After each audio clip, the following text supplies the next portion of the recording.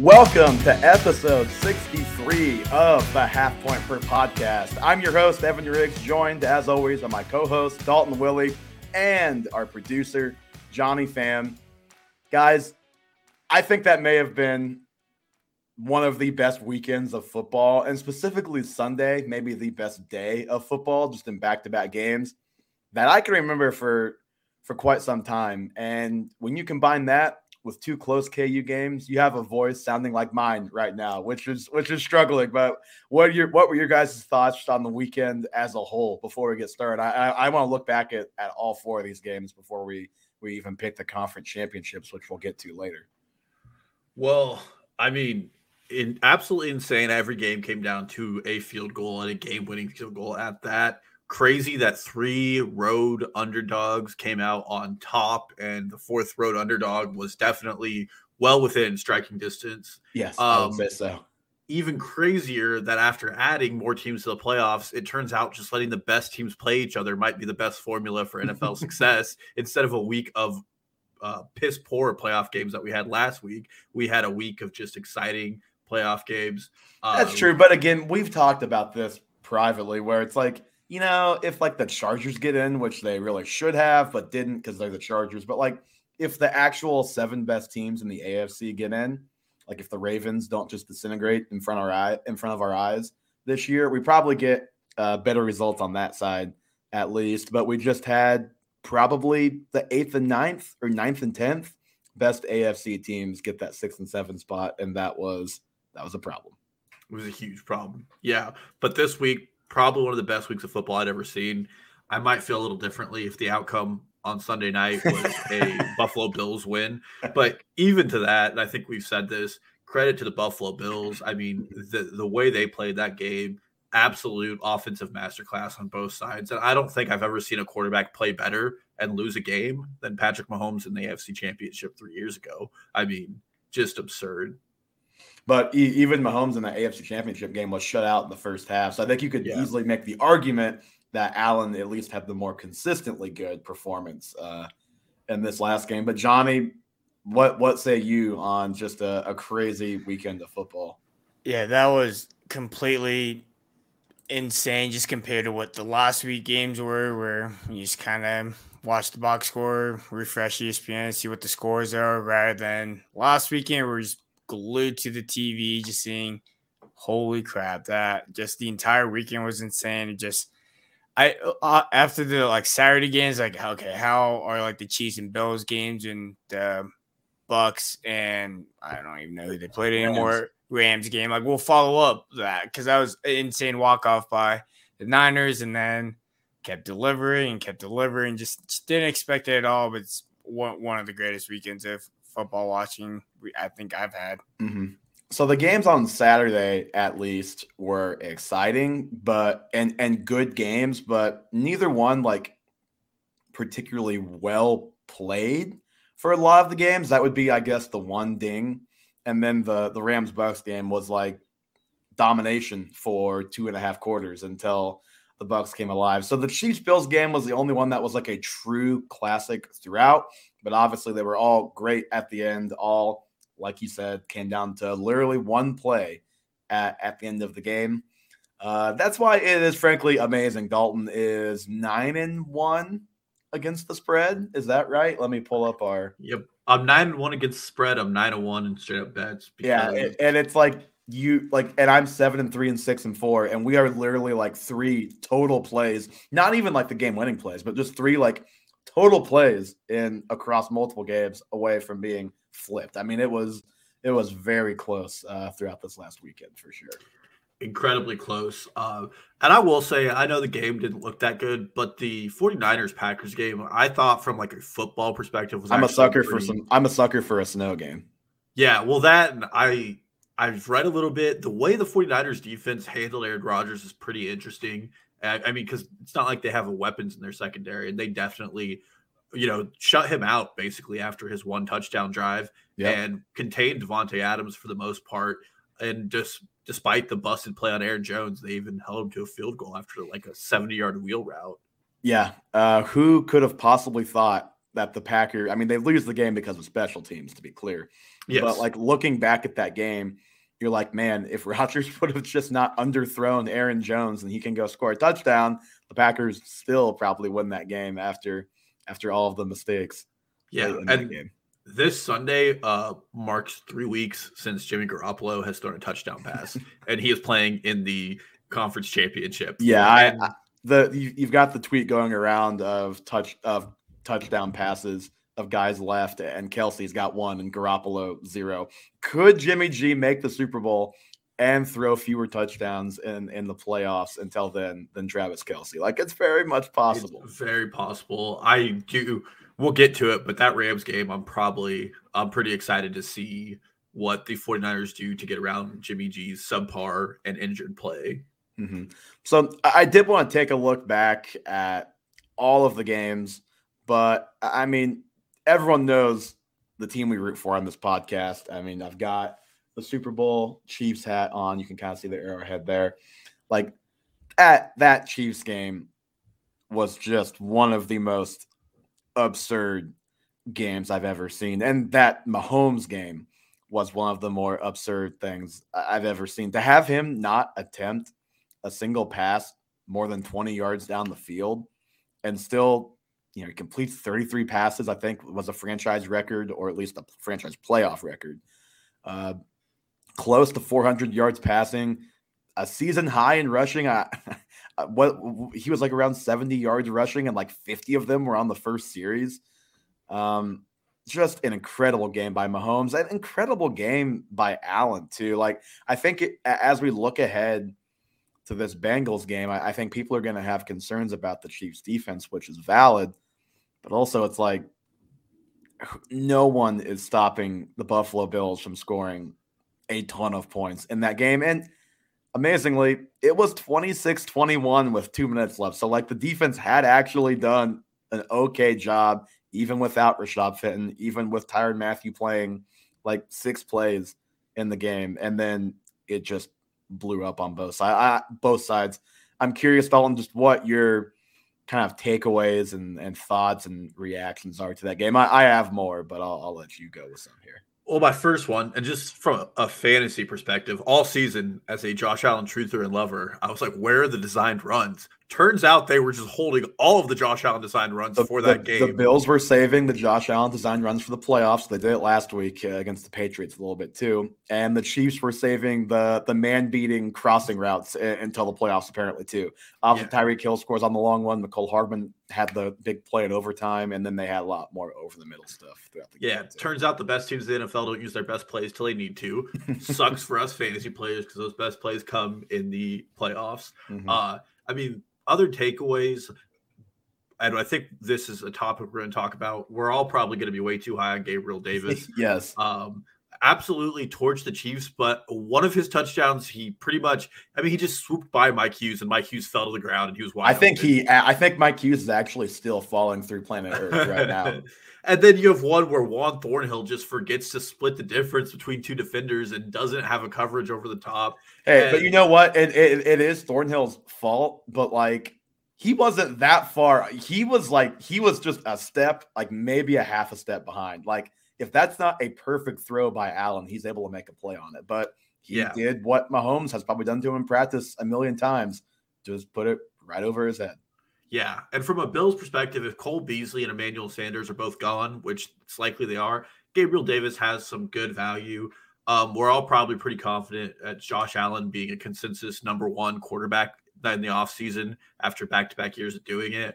And then really interesting to look at will be the Devin Singletary case and what the Bills do with their running back game, because we might finally have – and Evan might finally get his call on Devin Singletary being the running back. I won my bet involving Devin Singletary this year, my good friend. I don't know what you're talking about. You did, but man, was it the weirdest roundabout way to get there. But yeah, this Bills team, kudos to them. Their offense was high flying, but Kansas City just did the things Kansas City does offensively. That first drive, I don't know if there's any other quarterback who could take over a drive like that. Mahomes just willed the Chiefs down the field. Yeah, the first third down of the game, he has an option pitch forward type of pass for a first down when he escaped an impossible looking pocket to escape, especially when you see it from the coach, from the all 22, not the behind angle, in front of, and you really can see all of the linemen coming free. And it's like, man, how in the world did he not get sacked right there? Which is a quality that we talked about today. Joe Burrow does not share with these guys. And big pain for Clyde Edwards-Helaire Truthers, had a pitch forward, hit him right in the helmet, and was unable to corral it for a touchdown. Would have been huge for our Mitten team and for my own personal feelings about Clyde, and the fact that Jerick McKinnon has outsnapped him now through the entire game.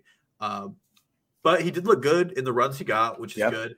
And maybe we're finally seeing the rise of Mecole Hardman, because I kind of think so. Even if they bring in a number 2 next year, it's like he really shouldn't be like, Pringle is like their de facto wide receiver. I mean, it's Kelsey Hill, but like, just looking at wide receivers, it's really Pringle. But like, Hardman is the second playmaker among that group. Yeah, absolutely. And I mean, if he can get it together and they start scheming him, 4 or 5 good touches a game, he suddenly becomes a very high value fantasy asset. So I don't remember which advanced like computer spit out this number, but did you see where it was like, I think he had like a 1.7% chance of a touchdown on that end around where he hesitated and cut up field and scored? No, but that's insane. It was just an insane run. I mean, we forget about how fast he is sometimes because Tyreek Hill is just an alien and a lot faster somehow. Well, and there is probably 1 or 2 other players in the NFL who give the peace sign to a defender who has the edge on them. He's in front of him. Yeah, the defender is in front of Tyreek Hill, and he still makes it into the end zone for a touchdown while giving the peace sign. So I want to go back to that play too. For 2 reasons. Number 1, if anyone is a Chiefs fan in here, you should go read Seth Kaiser on Twitter. He did a breakdown of that game from Mahomes, and that play is obviously in there. That throw from Mahomes is underrated, but hits Hill like perfectly in stride, never has to break stride, and he was getting hit while he threw it, or right after he threw it, so he had to hang in there. So it was a great throw by him. And if you watch the replay where it just focuses on Hill's route, he gets an outside release on a crossing route, but is so fast, he still gets in front of the guy on the crossing route over the middle, which is just like, that's just dumb. It's just dumb. That should not be a thing that happens in the NFL. Well, and at the point of catch, there are 3 defenders who have an angle to tackle Hill, and he's just faster. I mean, completely unfair. And then Travis Kelce just getting completely open on the final 2 drives in coverages that definitely were schemed up to stop him. Kansas City just has 2 scheme breakers. It looks like Travis Kelce is going to be the same Travis Kelce again next year. I think age 33 season, 34. He's definitely getting up there, but I mean, this entire team, there's no signs of slowing down. Yeah, is firing on all cylinders. It'd be very scary to be anybody playing against them, especially a team that can only score 19 points on the Tennessee Titans. Yeah, he turns 33 in October next year. So he'll be 32 entering the season, 33 October 5th. Last thing on this game. Can we just talk about the Bills coaching meltdown at the end of that game for a minute? They score with 13 seconds left. The Chiefs, it was a miscommunication. Snead got beat inside very easily on the Gabriel Davis touchdown. 13 seconds left. Like, game should be over. It is over. Davis is yelling at the Chiefs crowd to shut the bleep up. Like, it's over. The Bills are celebrating on the sideline. And number 1, they don't squib kick it. They kick it through the end zone, which I'd understand it a little bit more if Tyreek Hill was back there. I don't think he was. They only ever showed Pringle on TV, and I'd have to see like everyone on the field to know for sure. But I don't think Hill was back there. So that's number 1. And that obviously, like, even if the guy picks it up and like takes like a step and goes down, like that probably wipes out 3 seconds. Mm-hmm. Dalton, how many seconds were left when Kelce went down? 3 seconds. So yeah. I think that probably makes it pretty tough for them. Pretty big difference. to get 2 plays off. So that's number one. Number two, like, I get being terrified of Tyreek Hill after what just happened to you literally 1 game minute ago, but they're playing so far off that the Chiefs, and I think Mitchell Schwartz actually confirmed this on a podcast this week I was listening to, they ran the Cowboys play. You remember the play the Hill against the Cowboys where they throw underneath, they get out and block for him, and he's just so fast that he that's scores. Going back to Alex Smith days, by the way. He scores on a Hail Mary. That's a dump down Hail Mary, just like that. You just don't see that. So they run a abbreviated version of that play, pick up 19 yards, and then the play to Kelce. If you haven't seen the video, just go search for it. Not that hard to find. Kelce, number one, why are you calling? Mitchell Schwartz made this point. I'm going to piggyback off of him. Why are the Bills calling timeout before that play? They line up and they call timeout. He made the point that, like, those end-of-game plays that offenses have are very static. There's very little shot the Chiefs went out there and changed their play based on how the Bills are lined up. Mm-hmm. So there's that. What it did do was give Kelce a chance to see how they're guarding him and then tell Mahomes, which is picked up on the mic'd up, hey, if they do this, I'm going to do this. And what he did, and what was made possible by the presence of Tyreek Hill and everyone still being in prevent defense, was basically fake like he was going to run to the outside. He gave a little hip turn and cut up field. And for whatever reason, the Bills guy apparently was instructed, I'm covering the sideline.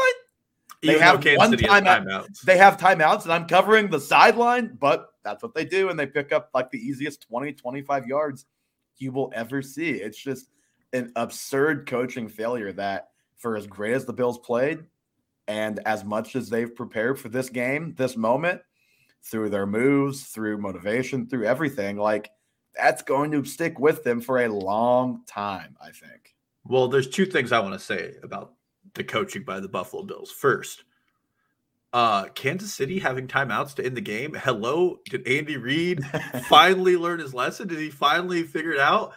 So that was just exciting in general. The second thing, first drive of the game, Buffalo has 2 fourth down conversions they make, one of them for a touchdown, one of them to keep the drive alive, obviously. And then the rest of the game, they just stop with the aggressive fourth down conversion. Some of the 4th and 2. They had the play on 3rd and 2 where they did like the little Isaiah McKenzie like jet sweep. It's like, okay, thank you for not having Josh Allen run the unstoppable 5-yard run play again, please. Thanks. Yeah, well, that's the thing is when they did get aggressive, they stopped using Josh Allen. Kansas City did the same thing after the Tyreek Hill punt return, where we ran it twice, and then we ran an option to Kelce, on a speed option to McKinnon. With Blake Bell to McKinnon to the short side of the field. And we ended up kicking a field goal. And then just the 2 miscues on special teams by Harrison Butker.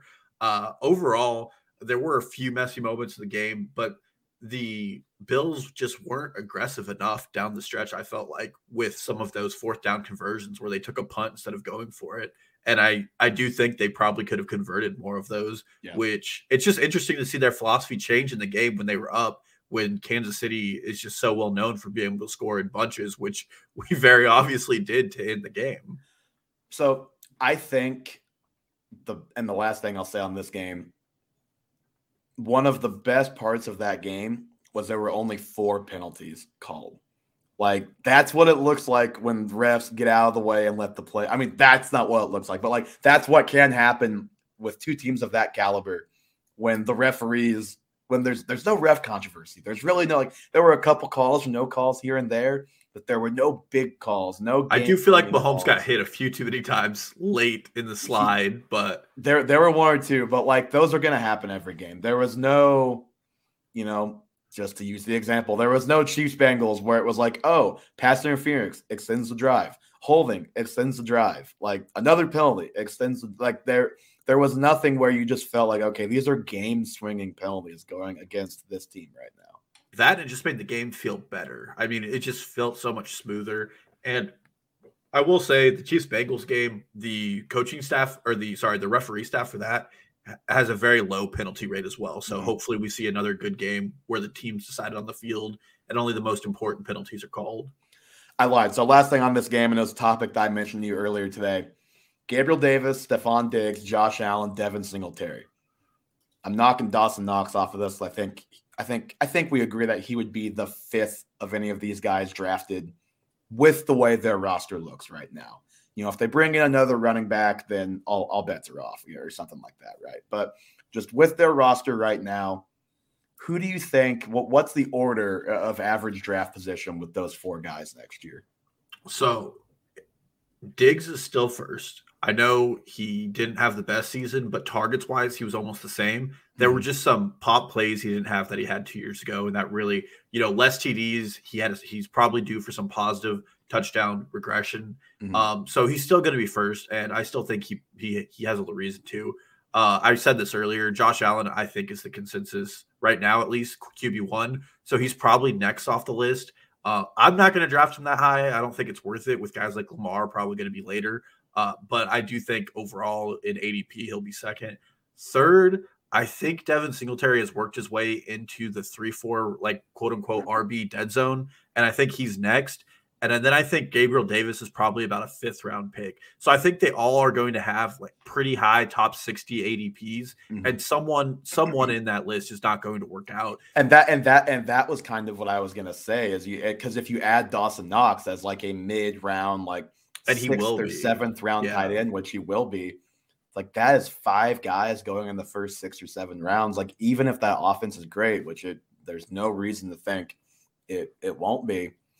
Like somebody is not living up to expectation. And if that somebody is Josh Allen, then it might be multiple somebodies, but probably not him. But it's very easy to see some of those guys not living up to expectation when we just have to keep all of that in mind when we talk about them all separately. Like, okay, yeah, they're on the same team. Like all of these guys being top 5-6 round values at the end of the year isn't super likely, but they're probably all going to be taken there. Well, the other thing I'll say about that, and I talked about this last year because I thought he was going to be a departure for a new coaching staff, is Brian Daboll.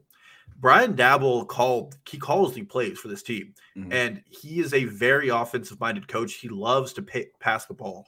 And to be clear, Sean McDermott, a defensive-minded coach. So it wouldn't be like Eric Bieniemy leaving the Chiefs. Oh, Andy Reid's still there. Like, the system would probably still stay in place, but the coordinator is more important there than a place like Kansas City or a place like, LA, San Francisco, where it's like just the head coaches or masterminds on offense. Yeah. And I'm not saying this offense is going to hit the floor in the NFL, but I think there's a lot of pause for concern because one of the expectations, regardless, is going to be they keep this pass happy offense where their pass rate above expectation is through the roof. We don't know what that looks like. We have to wait to see who the OC is. And then secondly, if it's not through the roof any longer, and either A, they rush Allen more, his value goes up, or B, they use their running backs in more creative ways and are less likely to run 4 wide receivers, no backs, then Singletary gets worth more. So that's one offseason note that I'm probably going to watch a lot of because the departure of Brian Daboll is probably going to be more important than people are at least talking about right now. That's very possible. So my ranking of those 4 guys is the exact same as yours. Diggs 1, Allen 2, Singletary 3, Gabe Davis 4. A couple caveats, though. I think if you're asking me what my ranking, which we don't do like just straight up top 50, top 100 ranks, if we did, I'd put Singletary in front of Allen just because of, it's quarterback. Even QB1, I don't want to take until like late third. Like I think Singletary could be a mid. He might work his way up to a mid third. It just really, there's so much left to be figured out with the running back landscape, obviously, at this point. But I'd be very close, at least, on order for that too, for those 2. And then secondly, like Gabriel Davis might be a 5th or 6th round pick, and his range of outcomes is anything from, okay, like this guy was awesome in this one game, and he's pretty good this year, but when we look back at that game, like they didn't have Fenton, obviously Matthew out, but like he was getting the third corner. He was getting Mike Hughes, the DeAndre Bakers of the world for the most part. Like he scored on Snead too, but he wasn't getting Charvarius Ward. He didn't get Snead too terribly much. Like obviously he's not 201 and 4 touchdowns, but like maybe even that game just inflates him too much. Like that's possible. It's also very possible that like he has taken the next step. Like he's been a player that people have liked, that we have liked for multiple years. Like, if I told you Gabriel Davis was the highest scoring receiver on that team next year, what percent chance would you give that? I'm at like 30%. I'd say it's like he's got a decent shot to be the most valuable receiver on that team next year. Yeah, I agree with that. And I mean, this coming into this season, a lot of people not in Buffalo really expected Davis to have a better role. The one player on that offense that I think I'm going to watch for next season, and if you're betting that they're still going to be productive, if they retain Isaiah McKenzie and let Cole Beasley go, he's in a very valuable role as the slot receiver. I mean, 2 years ago, Cole Beasley had a couple of 11, 12 target games because Allen does just throw those hot strikes really like short when he can't get open. And Isaiah McKenzie is a straight up athlete. And they were already getting him more involved down the stretch of this season too. Yeah. So he's going to probably be one of my more exciting late round picks. I still have to evaluate how I feel about that offense going into next year. But if I still think they're going to be a top 5 NFL offense, he's probably going to be my favorite steal out of that. I do think Gabriel Davis is getting drafted kind of near like a better range of his outcomes. And I'm also still expecting some Josh Allen regression. I've said that for a season now, and I still think he's playing slightly above his level. And I know that's probably an unpopular take after his last 2 NFL games, but I mean, he throws the ball really hard and sometimes just really inaccurate. Well, he definitely even had up and down games. He had a game against the Falcons where he had 3 turnovers like 3 weeks ago. So like we're not too far removed from. Like every quarterback has bad games, but his bad games are a little more pronounced than some of the other elite guys for sure. Okay, let's hit the other 3 games real quick, maybe like a minute on each one here. Bucks, Rams. We'll start there and work our way backwards. Just obviously, as soon as it's 27-3, it was just really ominous. Like if you're thinking, okay, like somehow Tom Brady's going to come back, and my God. He almost came back, but let's start with the Rams. I think my biggest fantasy takeaway from this is number 1, like Cam Akers fully back, fully the guy. Number 2, Cam Akers fumbles multiple times, keeping an eye on that going forward. Like he was fully back, fully the guy in that game. We'll see about going forward. And then the last thing is like Odell is super awesome, and I'm really interested to see if he's back there or elsewhere next year. Yeah, I mean, my biggest takeaway from that game is Cooper Kupp is just inevitable. He's unreal. I just do not understand where it came from, how it happened. I mean, he tested and he graded well out of the combine, but what he's doing is elite level, and I've been pretty skeptical up to the end of the season that he will continue it, but he continued it. My other just real football takeaway is I think this Rams team is a fraud team, and we'll talk about that. Wow. Yeah, I do.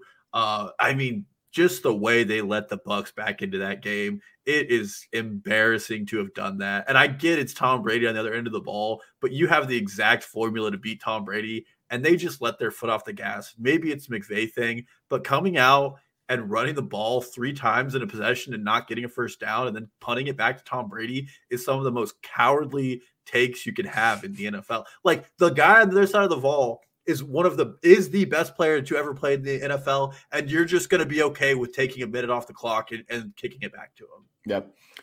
Would have helped if Cam Akers could secure the ball for sure. But real quick on the Bucks, I think you look at those guys, they have some of the biggest variability of anybody in the NFL going into this offseason. Obviously, first and foremost is Tom Brady. Does he retire? Is he back? That has a huge impact on whoever is there next year. Whether it's Mike Evans, like I don't know if they can keep Chris Godwin. I really don't. I'm starting to think that Godwin is going to go elsewhere. I think his franchise tag is up around like $19 million next year. They've got other cap issues as well. I'm not sure they're going to be able to sign him to a longer term deal. So I'm not sure if he's back. I think he'll be fine no matter where he goes, as long as he has a fine quarterback. If he goes to like the Giants or something, all bets are off. But like Mike Evans, if Tom Brady's not there, who knows? And then like Leonard Fournette is the single biggest variable as far as value, because if he's back there, he's a top 12 to 15 RB next year. If he goes somewhere else, I have no idea what to do with Fournette. Yeah, I mean, if he goes somewhere else, it's back to me being fully out on him. And the biggest question, or what you're Leonard going to Fournette to Miami. You heard it here first. For those not aware, Evan keeps telling me that, and I am a Leonard Fournette dynasty owner, and I really don't want that. And the backup there is Kyle Trask right now, and this is a very competitive market right now for quarterbacks this offseason, it looks like. And the draft class is not incredibly inspiring. And I mean, Tampa's going to have like the 28th pick, I think. So it's not like they're really going to be able to get a quality quarterback. I know a lot of people, if Tom Brady retires, are still going to probably talk up Mike Evans because of all of his 1,000-yard seasons. And let's just remember, he had Jameis Winston behind the ball then. Not the greatest NFL quarterback, but a fantasy gold mine. The guy would just throw pick sixes like crazy, so they'd have to pass the ball. So, I mean, if Tom Brady retires, I don't know who they're going to put at quarterback, but it's going to be a rough couple of years in Tampa Bay if he does. Speaking of uncertainty, the Packers and Aaron Rodgers, we obviously already talked about. They come up very short against the Niners. And so obviously all eyes are on Rodgers and Davante Adams. What do they do? We all know that they had the matching Instagram stories with the Scottie Pippen, Michael Jordan, The Last Dance picture. So we'll see if that actually is true or whether or not they're back. Regardless of if they're back, that team is in a cap nightmare. Like they are right there with the Saints. So I don't know. Like Rodgers may just leave because they're not going to be able to compete next year for a championship. Did you know in his age 30 season, the Packers are paying Aaron Jones $30 million? I mean, yeah, I believe it because he's 27 right now? They just signed him to the last year of his contract, he's getting $30 million. It is absurd. And that's why you don't pay running backs. Absolutely. And I don't know about you guys, but I'm just out on this Aaron Rodgers free agency stuff. I just don't want to listen to it. I'm just going to wait. Every day, it's already a thing on Twitter where they're like, well, he's going to announce before free agency where he's going to end up. First of all, the Packers still have to trade the guy. Like, he's not just a free agent. If I were the Packers, though, I think I would be ready. I think it's time. Me too. But I'm just not going to buy it. Like, there's going to be a lot of offseason reporting about it. Like, I spent a lot of energy on the Deshaun Watson stuff last season. And you could be still spending your energy on that right now if you wanted to. So just wait to see where he ends up. And that's pretty much how I'm going to approach that. I am more interested in Davante Adams. I don't think the Packers can afford him. So that will be fun to see what team he goes to. I'm probably going to just rate him as the wide receiver 2 or 3, no matter what or where he goes. Yeah, I mean, obviously, again, with him, it's a little bit quarterback dependent too. He could definitely see a hit in value if it's not an ideal situation for sure. On the Niners side, I just I don't know. They're just such an interesting story because like if they win the Super Bowl, is Jimmy G back next year? I just don't know. Like it's very rare to have a team this deep into the playoffs where you just have they've got their guy, like they drafted their guy, and Jimmy G is not playing well, but they're still winning. And there's also the element of like, well, the Niners could very easily trade for Aaron Rodgers if they wanted to. And you know what? Brady could decide, I want to keep playing. I don't want to keep playing for the Bucs. Like, I just don't think I think our window is passed. Brady could easily go to the Niners if he wanted to as well. Like the Niners are just such an interesting team, and that's why their next game and more, if there is more, are very interesting to me. Dalton, anything there? I mean, the thing is they can't cut Jimmy. He has like a $15 million dead cap hit. It's a pretty big number this year, and then even next year, I think it's still a big hit. So he would have to be traded. I will say, it should be clear to everybody after the second half of the Cowboys game, he did get hurt, and he is playing hurt. And so I know there's a lot, including myself, are piling on this guy, but he is really like fighting out there. If they lost that game, it would have been, well, number one, because he wasn't playing well, but number two, you can look back at one play in the red zone where Kittle is open in the end zone. Jimmy throws the ball so late that Kittle can't even get there to make a play on the ball when the defender cuts it off and catches it. Well, that, and I mean, there were probably 4 passes he had that should have been pick sixes. There's no power in his arm right now, and I think it's part of the shoulder injury he has. And I said this on Twitter to you guys. I do not understand why they don't just roll out like a triple option with Debo, Trey Lance, and Elijah Mitchell at this point, because Garoppolo is not getting it done. I'm saying all this, and I'm still going to pick them, but I'm monitoring the Debo injury. I mean, he's really going to be the guy to win it for him. That defense, though, they are playing so well in spite of a lack of talent in the secondary, which is really fun to watch. Mm-hmm. Yeah, they do a good job with the zone coverages of making it. I think they just had Rodgers kind of confused, quite honestly, which is really hard to do. Also, they didn't draft Aaron Rodgers, but he's given them 4 playoff wins. So congrats to him.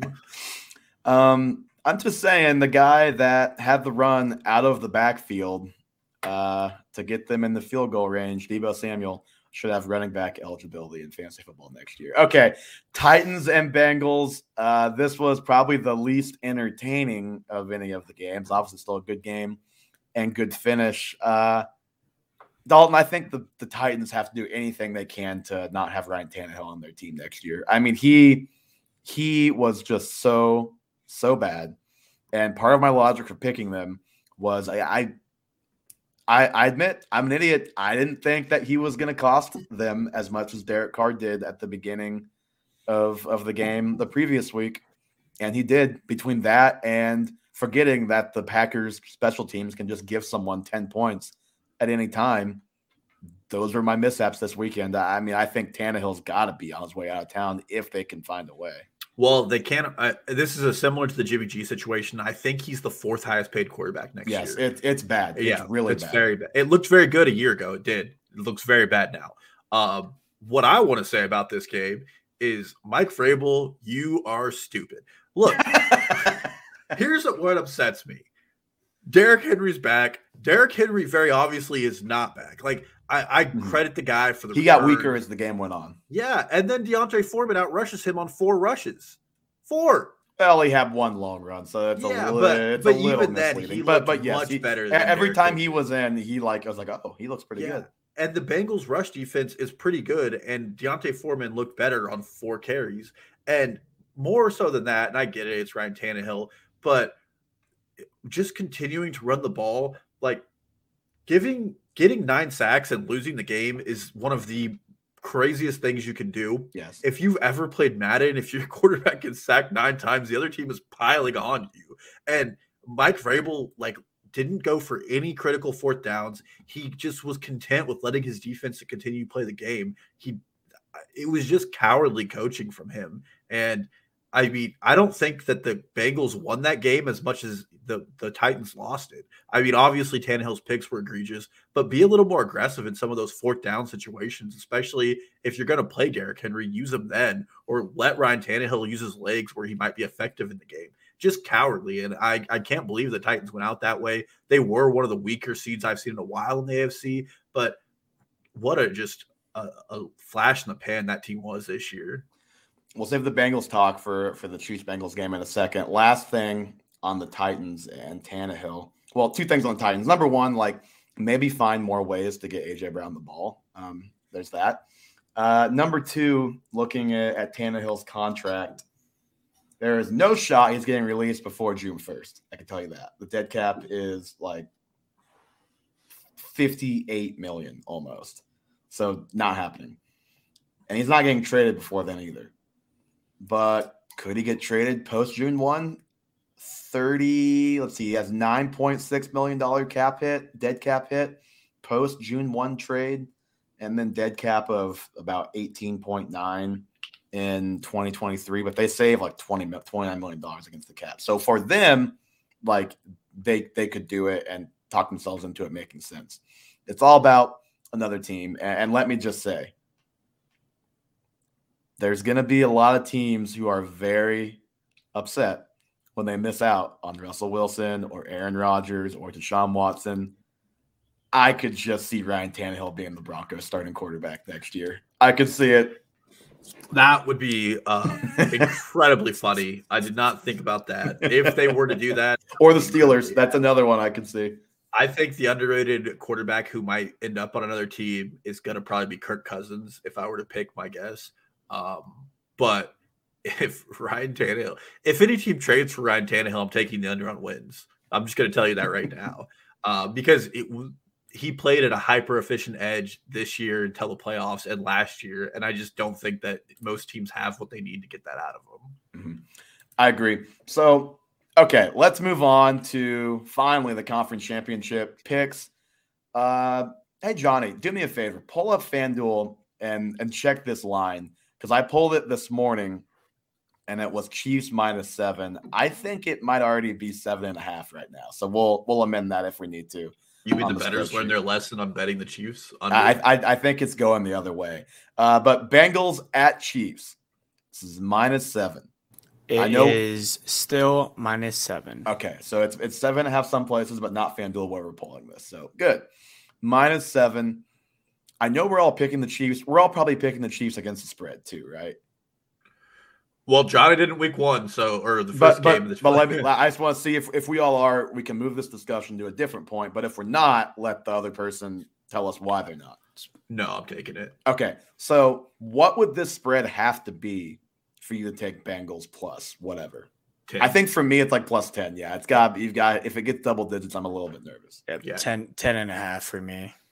So, and this isn't just a Chiefs thing. It's like they already had the lines either during the Chiefs-Bills game.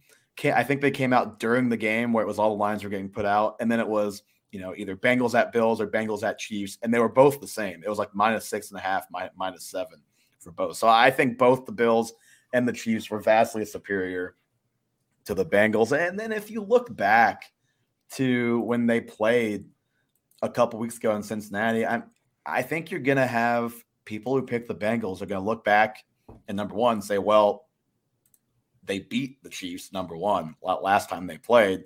And even if they somehow lost that game, like they hung in there, they kept it close, which they certainly did. But as you've seen in the playoffs, it's a very different deal to beat the Chiefs in the playoffs and to beat them in the regular season, especially like they played them later in the year, but especially like October Chiefs, like the Bills demolished earlier this year. So that's number one.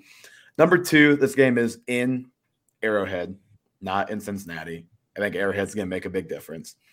And then number three, like just looking back at that last game, I mentioned the backbreaking penalties. There were so many of those, and just like there was a 3-minute end zone possession because of penalties in that game.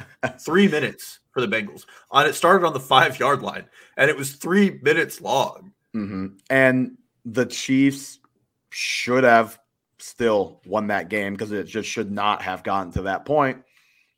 Here's how the Chiefs lose this game. They play very stupidly against Ja'Marr Chase again, single cover him a lot again, blitz again, and he goes off for like 200 yards. Like that is how I see the Bengals winning this game. And that's about the only way, because like I don't like if Joe Mixon and T. Higgins, but like I don't think either of those guys are going to hurt you like Ja'Marr Chase will hurt you if you're Kansas City. Like they're both very good players, but just the way that Chase can hurt you is just so much more devastating in my mind. And I don't see the Chiefs making that mistake. Maybe if they were playing I think if last game was a playoff game, I think Spags probably dials it back and makes adjustments mid-game. I don't know. Maybe they didn't want to unveil what the next coverage would be against the Bengals and against Ja'Marr Chase. I mean, it's probably going to be covered two high safeties, but they maybe just didn't want to give them that look against their defense. Who knows what the reasoning is? But as we've seen, coaches will hold things back in the regular season sometimes. Well, the first thing I'll say is we did allow 200 yards and 4 touchdowns to a receiver and still won a game this week. That is true. The second thing, and I think I do not mean to discount the Bengals. They're in a championship game. It's very hard to do. That being said, they played the Raiders, who I think everybody is pretty sure should not have been in the playoffs, and the Chargers should have been there. And secondly, then they played the Titans, who I think the majority of people, including the betting markets, were out on as a contender. The Chiefs still had a better chance to win the Super Bowl than the Titans, despite a first-round bye. The Bills, I think, did too as well, or it was very close, at least, with the Bills and the Titans. And to that point, it's not just that they played those teams and got an easy road. They have not looked particularly good in either game. Now, they've managed to win, which that's really all that matters at this point. But if you're trying to predict things going forward, I picked the Titans to win that game because the Bengals did not look good against the Raiders. If Tannehill doesn't throw 3 picks, or even if he just throws 1 less pick at the end of that game, the Titans easily could have won that game. And I just haven't seen what I would want to see out of the Bengals to pick them to win, cover, let alone win a -7 line in Arrowhead next week. I mean, how many times have the Chiefs played an AFC playoff game decided by less than 1 touchdown? You have the Bills overtime game. And the Patriots loss. Is that it? That's all I can think of. That in the Mahomes era. Like, they have generally won by multiple possessions at home in the Cleveland game, but that game is like, well, Chad Henne played. Yes, they're up by double digits, and Chad Henne played. So that's the other one. But as long as Mahomes doesn't get hurt during the game, like, it's been pretty hard to stay within a touchdown of the Chiefs in Arrowhead. That, and let's just take quarterback out for a minute. The Bills are better, except in receivers, in every single important position. They have better safeties. Mm-hmm. They have better corner play. They have a better defensive line, a deeper defensive line, a better offensive line. I guess the Bengals win the running back matchup too. And they definitely, no offense, Joe Burrow, have a better quarterback right now. Josh Allen played the second best playoff game ever, second only to Patrick Mahomes. I mean, the Bills are, without a doubt, a better team. The team that won that Bills game the Bills-Chiefs game deserved to skip the Bengals and go straight to the Super Bowl, in my opinion. That's not bias at all. The way the Bengals win this is the Chiefs make a lot of mistakes. I really think that. Now, the cover is a little different. Like, the Bengals can definitely keep it in it, but I don't see them winning the game unless Kansas City really does a lot of very dumb things, and it just looks like Patrick. I mean, they've got to have a start like they did against the Steelers in the first quarter.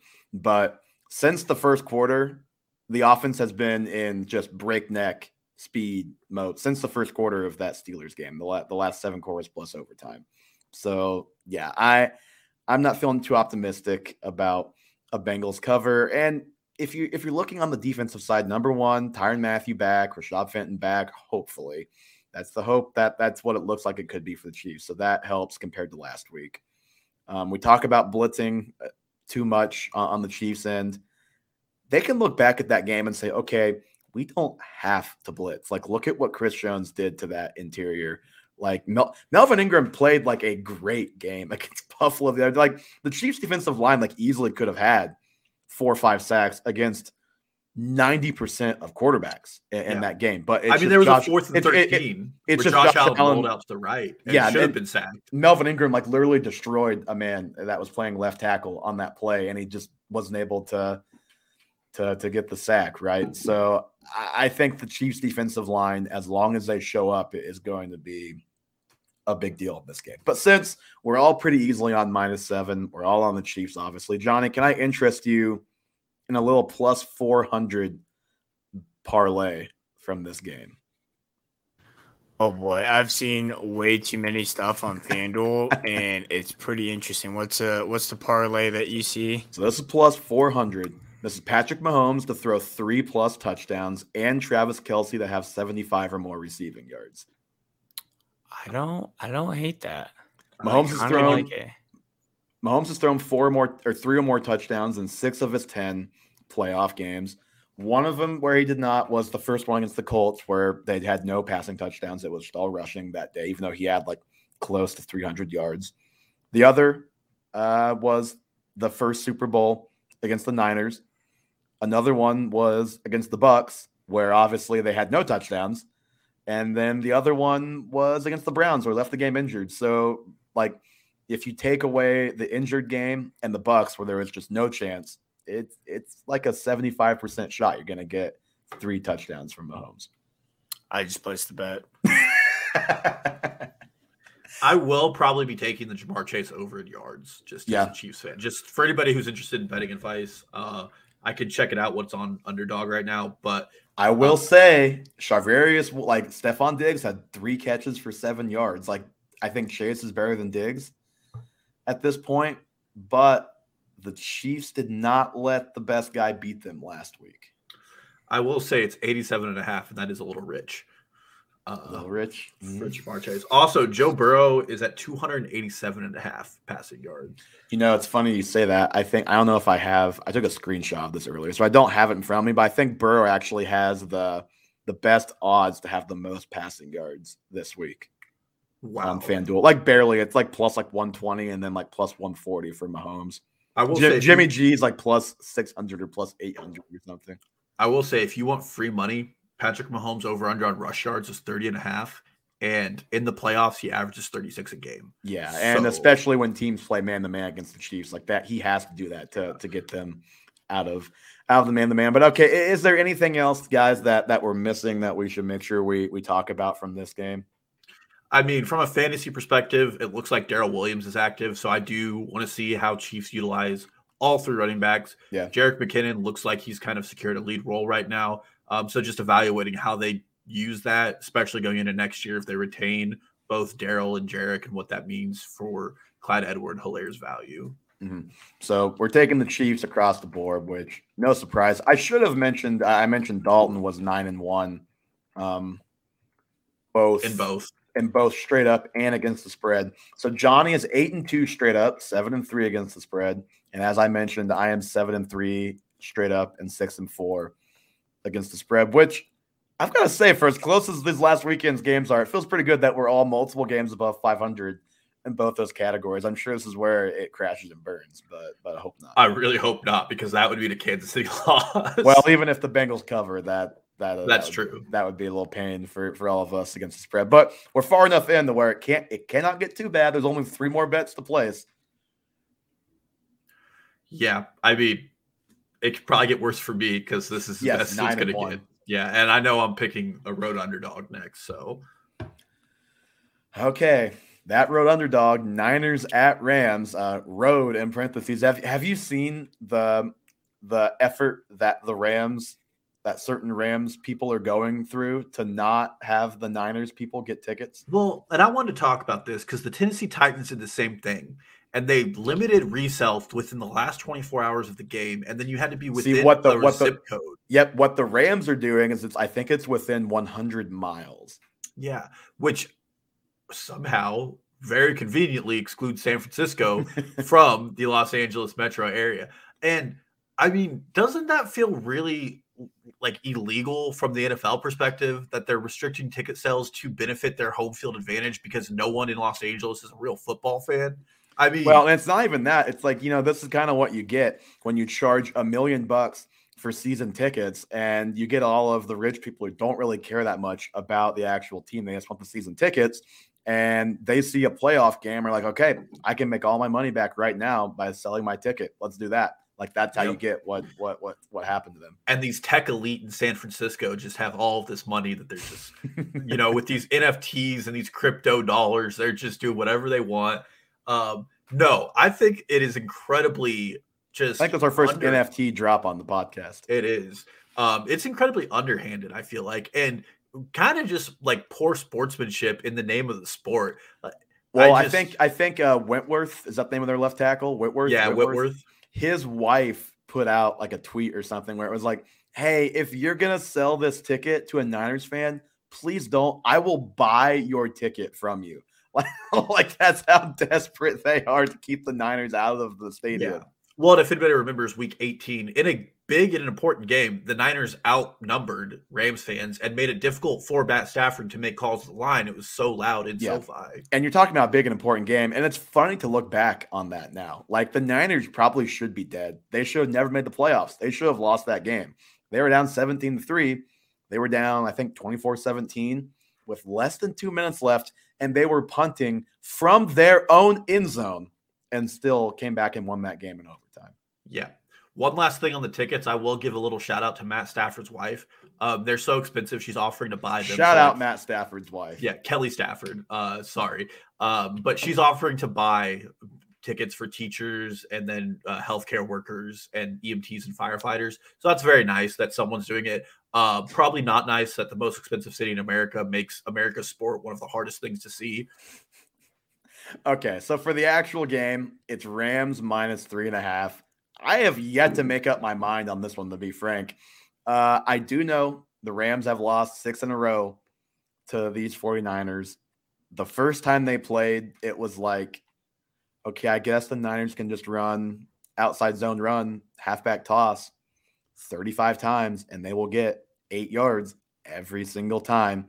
And then obviously I just mentioned the last game was a lot more up and down, a lot more 50-50. It just kind of seems like the Niners have their number, but I think I'm not sure if the Rams are a fraud team like you think, but I do think they got the Bucs in a great spot, obviously, with a banged up offensive line. Well, I'll start with the Niners. I'm picking them. Okay, I'm picking them to win and picking the points, so to speak. Mm-hmm. But I would feel more secure about this if I could see a Thursday or Friday practice report, because people like Trent Williams are limited in practice. His X-rays came back clean, so at least that's the good news on. But watching him limp when he has to match up against Aaron Donald is scary. And then Deebo, and Von Miller, with the way Von Miller's been playing great, played awesome against the Bucs. Yeah, and then there's Deebo, who is injured, and Elijah Mitchell, who's injured, and then of course Jimmy Garoppolo is going to be playing injured, it looks like. With that being said, I absolutely, positively do not believe that the Rams are a team that should have made it this far. I know that's probably a hot take, but when it comes to the football they're playing, it's just not clean football like we've seen from the Bills and the Chiefs, for one. Even the Bucs, until they had the injuries, they're winning games really ugly, and their coaching staff is making really poor decisions. Like the route trees that are being given to Odell Beckham just are route trees that aren't like helping his skill set. He's still making plays, but they're running him on like long go routes on like 2nd and 10s. And it doesn't make sense to do that when he can run a slant and really create for you. I know Sean McVay is an offensive mastermind, or whatever people want to call him, but I'm giving the edge to Kyle Shanahan, which is tough because he is full of postseason mistakes. But I think that he is. But I think that's fair. I think it's definitely fair to give the edge to Shanahan. Yeah. So that's the first reason I lean that way. Secondly, I think the Rams defense, outside of their 2 star defensive players, and I'm excluding Jalen Ramsey because he got burned by Mike Evans and all in all did not play a good game. I think that their defense is pretty fraudulent, especially over the top. And it's going to give the opportunity for the Niners to run their short game and then expose the lack of tackling. Out of the remaining playoff teams, I looked at this on Football Outsiders. The Rams in the NFL through the season were the 25th lowest or highest in missed tackle rate. And that just really benefits and kind of matches why the Niners were able to beat them, because they're able to use these opportunities to create more offense, and they don't really have to play through Jimmy Garoppolo. And then the last thing I'll say is if they can confuse Matt Stafford, it's just game over. And this offense was able to do work on Aaron Rodgers. And Aaron Rodgers is a better quarterback than Matt Stafford. Granted, Stafford has some more weapons, but I just think they're going to do the job of confusing him and making him read through his progressions. And we've seen him just throw interceptions and make bad reads repeatedly even this season. We have, but not yet in these playoffs. That's fair, but I would be willing to go back to last week and say if Cam Akers didn't fumble the ball twice, they would have been Stafford picks instead. Well, but it didn't happen. Not yet. It didn't. At least the difference between these two teams is that, like, Stafford is not a top 5 quarterback, but he can have days and even series and, of course, plays where he has top 5 stuff.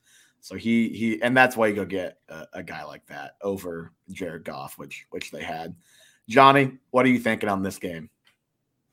I like the Rams to win, but I think San Fran covers. Rams. San Fran. Why do you think the Rams? What's your opposite viewpoint on the Rams? I mean, Dalton's calling them fraudulent. Like that's pretty strong for a team that going to the Super Bowl. I just really like the Rams defense. I just think the Ramsey, Donald, Von Miller, just those three are just amazing on defense, and especially like we're getting like vintage Von Miller right now. Yeah, and like Trent Williams being injured, not 100%, that's going to be a liability to the O-line for San Fran, and I think Jimmy is probably going to have not a fun game, and I just think the Rams is going to end up pulling it off, but San Fran and their explosive plays, I think they're just going to make a last-minute pop and eventually cover and have a last-minute chance, but I think the Rams pull through. I'm picking the same as you, Johnny. I'm taking the Rams to win, Niners to cover. I think this is a field goal towards the end of the game type of game, regardless of which way it goes. But I'm taking the Rams here. Obviously, I know they've lost 6 straight times, and I've really been thinking, like trying to figure out like why is it that they just cannot beat this team? And I guess it's probably because the Niners have always had a good offensive line and have mostly kept their quarterbacks clean with a good running game and quick throws and stuff like that. So maybe that's it, and that's probably their recipe. But I think the Stafford element of him, you pick the 2 quarterbacks that you at least feel safer, that are not going to lose you the game. It's still Garoppolo is last and Stafford is first amongst those 2. So that's a concern right there. And then Stafford, like I said, has the upside to actually win you the game. I just don't think Jimmy G has that. I think eventually Jimmy's limitations have to catch up with this team. Even like overall, like roster-wise, I think San Fran is a better team. And if they had like a Deshaun Watson or like, I don't know, even, Joe Burrow. Like if they had a very good but not the best quarterback on that team, they are a Super Bowl team. But I think the Jimmy G train has got to stop at some point. I think it's going to be here. Yeah, I just don't think it's the Jimmy G train. I think it's the Deebo Samuel train. It is. It's not the Jimmy G train, but like eventually Jimmy is going to have to do something to keep that train going. And he's going to have to do something more than hitting George Kittle on a 5-yard slant that he takes 15 yards. Like they're so scared of Jimmy G that they ran the ball on 3rd and 7 when they had to get yards to kick a field goal. Because if they didn't against the Packers, they're on like the 38, 39, 40-yard line. And it was very cold. The field, to my dismay, was frozen solid. There was no chance they were kicking it from the 38-yard line. If they did and missed it, they would have lost the game, likely. Out of curiosity, if Jimmy G was fully healthy and not injured like he is, would it change your picks at all? Okay. No. I still think he's trash. I do too, but I think Matt Stafford's a fraud as well. I mean, again, I think he's a better quarterback. Don't get me wrong with that. Matt Stafford, definitely a better quarterback than Jimmy Garoppolo. But hey, say what you will about Stafford, he made the biggest play of divisional round weekend until the insane nuclear Sunday night game. You mean when the safeties just didn't cover his open receiver? Hey man, he still stepped up and delivered that throw. That's not an easy throw. It's not, but it's something that any like quality quarterback should be able to do. Well, in the Super Bowl, Jimmy had a chance to do it, and he overthrew his guy. Absolutely. How failed would you feel football would be if our Super Bowl was Joe Burrow, Jimmy Garoppolo? I mean, I like Joe Burrow, but if it were Bengals Niners, that'd feel pretty painful. Because the Chiefs I don't know how much I'd want to watch it. The Chiefs versus either of those other 2 teams, it will be a fun Super Bowl if that's what we get. Yeah, I mean, Chiefs obviously lost to the Rams in one of the most electric games when it was Jared Goff 3 years ago now. And I saw a post where it's like Super Bowl is going to be a rematch of this, except replace Jared Goff with Matthew Stafford. Yeah, there's no more Brandon Cooks. I'm not sure we're going to get a 54-51 or 51-48 or whatever the world it was. Yeah, but it's either a rematch of the Super Bowl or the Rams, who went out and got their guy, might try to prove a point that their guy is actually a good quarterback. What worries me and what is making me pick this as a close game and Niners cover is I do think Shanahan's a better coach than McVay. I think it's close, but like I feel like McVay's deal is that he isn't great, like adjustments. Like he's not a great adjuster. Like I know back when they had Goff, they had to be pretty one-dimensional, but we saw in the Super Bowl that year where it's like they just banged their head against the wall over and over and over again with their outside zone runs, and it just was not there. The Patriots were not going to lose that way, and they scored 3 points.